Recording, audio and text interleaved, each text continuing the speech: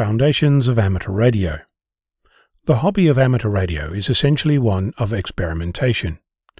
Within our community, we endlessly build things, from amplifiers to Yagis and every letter of the alphabet in between. With every experiment, we grow the amateur radio sphere of influence just a little bit.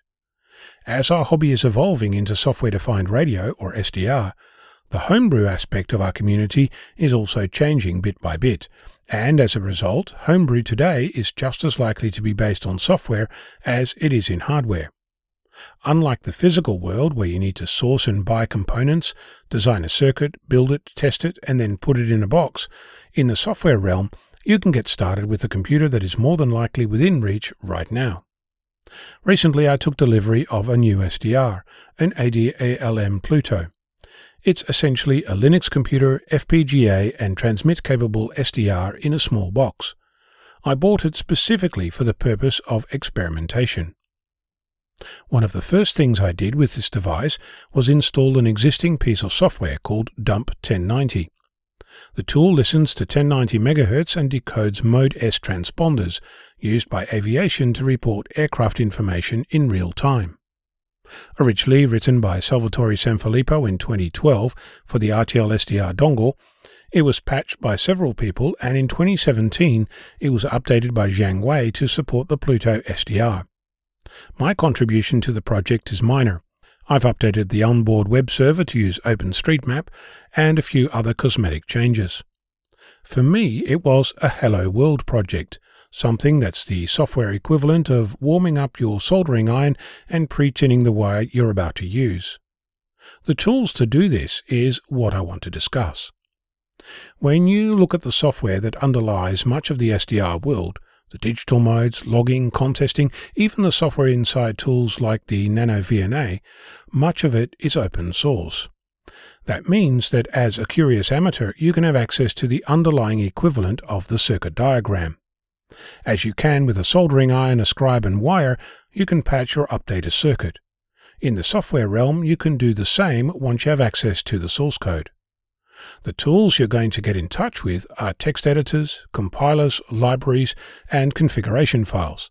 If that's not your thing, I appreciate that, but if it sparks your interest, you'll open the door into a brand new world of software development, where you can determine how a mode works, or what it supports, or how it interacts with your radio or testing gear. When you jump in, likely feet first, you're going to make mistakes and lose hair and sleep, and you'll be shaking your virtual or physical fist at the person who came before you. But then that's the world of experimentation, so likely you'll already have that down pat. You'll likely play with different tools that require different versions, often installed side by side, much to your chagrin when you learn that it just won't work. Not to mention that removal of the offending tool often leaves interfering cruft behind, not unlike unsightly and short-circuiting blobs of solder. I'm here to introduce you, albeit briefly, to a tool that will take much of that pain away.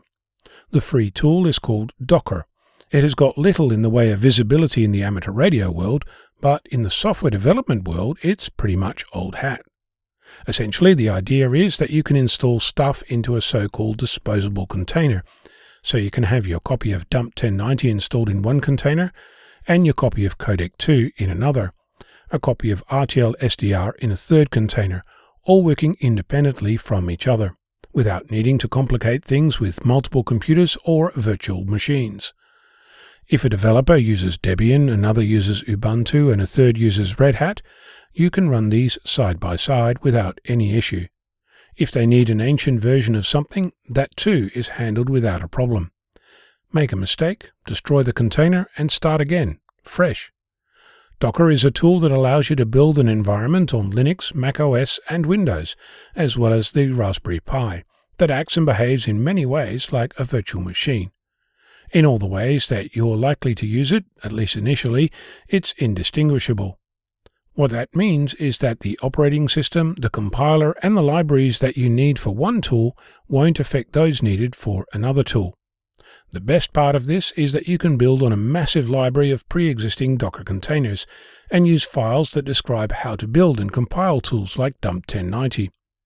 If you look for my call sign VK6FLAB on github.com, you'll find my version of Dump 1090, and you'll find a Docker file that describes how I built it.